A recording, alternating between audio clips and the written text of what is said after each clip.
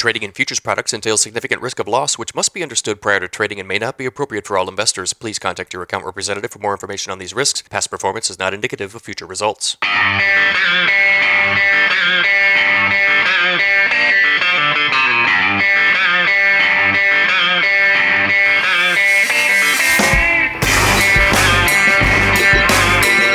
If you like grain markets and other stuff, you've come to the right place. Welcome to the Grain Markets and Other Stuff podcast. Here's your host, Joe Vaclavic. Hey everybody, welcome back to Grain Markets and Other Stuff. Thank you for joining me. It is Wednesday, March 17th. Happy St. Patrick's Day. For those of you listening on the podcast, thank you for tuning in again. Remember to leave me a review if you have not already. I would really appreciate it. I could certainly use some more reviews on the Apple Podcast app in particular. If you're watching on YouTube, make sure you subscribe to the channel. Make sure you hit the like button. It would really help me out in regard to YouTube and the way that it works. Their algorithms, their computers help spread these videos out a little bit. That would really help me out. Much appreciated. And remember, if you need some additional help from me, what I do essentially is help farmers with their grain marketing. Go to my website. It is www.standardgrain.com. Go to that website, click on Grain Marketing Plan in the upper right-hand corner. For $49 a month, I offer a subscription service. It includes a email, which goes out every business day at 6:30 a.m. Central Time. It includes a text message service, any sort of consulting that you might need. This is a monthly deal that can be canceled at absolutely any time. I'll let you know when, how, and specifically I'm pricing corn, soybeans, and wheat. It's all broken down by crop year, by percentage. It's tracked every day of the week. I talk about a lot of things that relate to grain marketing. You know, things like when and how to capture carry, different strategies regarding options. If you're looking to brush up on your grain marketing, you're looking for maybe a different take or some different ideas, certainly check that out. I'd love to hear from you. If you have questions, you can email me. info@standardgrain.com is my email address. Wanted to do a quick run through of a couple charts regarding this China corn situation. China's been an aggressive buyer of U.S. corn this year, and just these last couple of days, we've seen some big purchases Tuesday and Wednesday this week. I'm going to put the first chart on my screen here, and the first chart I'm going to show you is a chart of this year's U.S. corn export sales to China versus the last 15 years, and it's really phenomenal when you look at the difference. So it's obvious here, I've got it pointed out. This year we've sold so far 18.7 million metric tons of corn to China.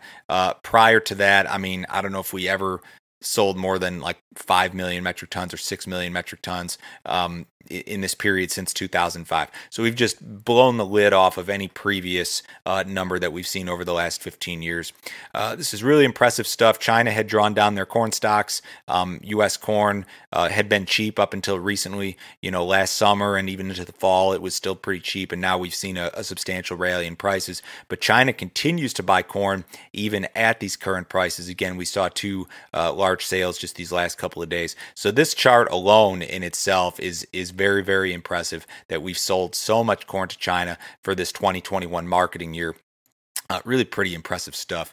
Now, to give you a couple different views here, this is total export sales for corn, and USDA is projecting that we'll sell 66 million metric tons this year. We've already sold 59.5, and that's not including this week's sales. So I have no reason to believe at this point that we don't hit the USDA target. In fact, there are a lot of people out there who believe that USDA is too low and that they need to come up with this target. And that's something that you could see in future USDA reports, especially if the pace of sales and the pace of shipments is strong as we move toward future reports.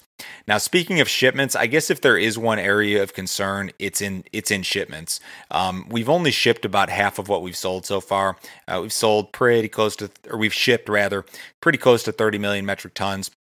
And we've sold, closer to 60. So we've shipped about half of what's been sold so far, and the shipments have been good. We saw, I think it was the second largest weekly shipment number or inspections number last week on record. So we're shipping a lot of corn. It's happening. It's just that we've got a record balance of unshipped corn at this point because the sales are so good. So can we hit the target in terms of shipments? Yeah, I think we probably can, but you're going to need to see a real aggressive program here.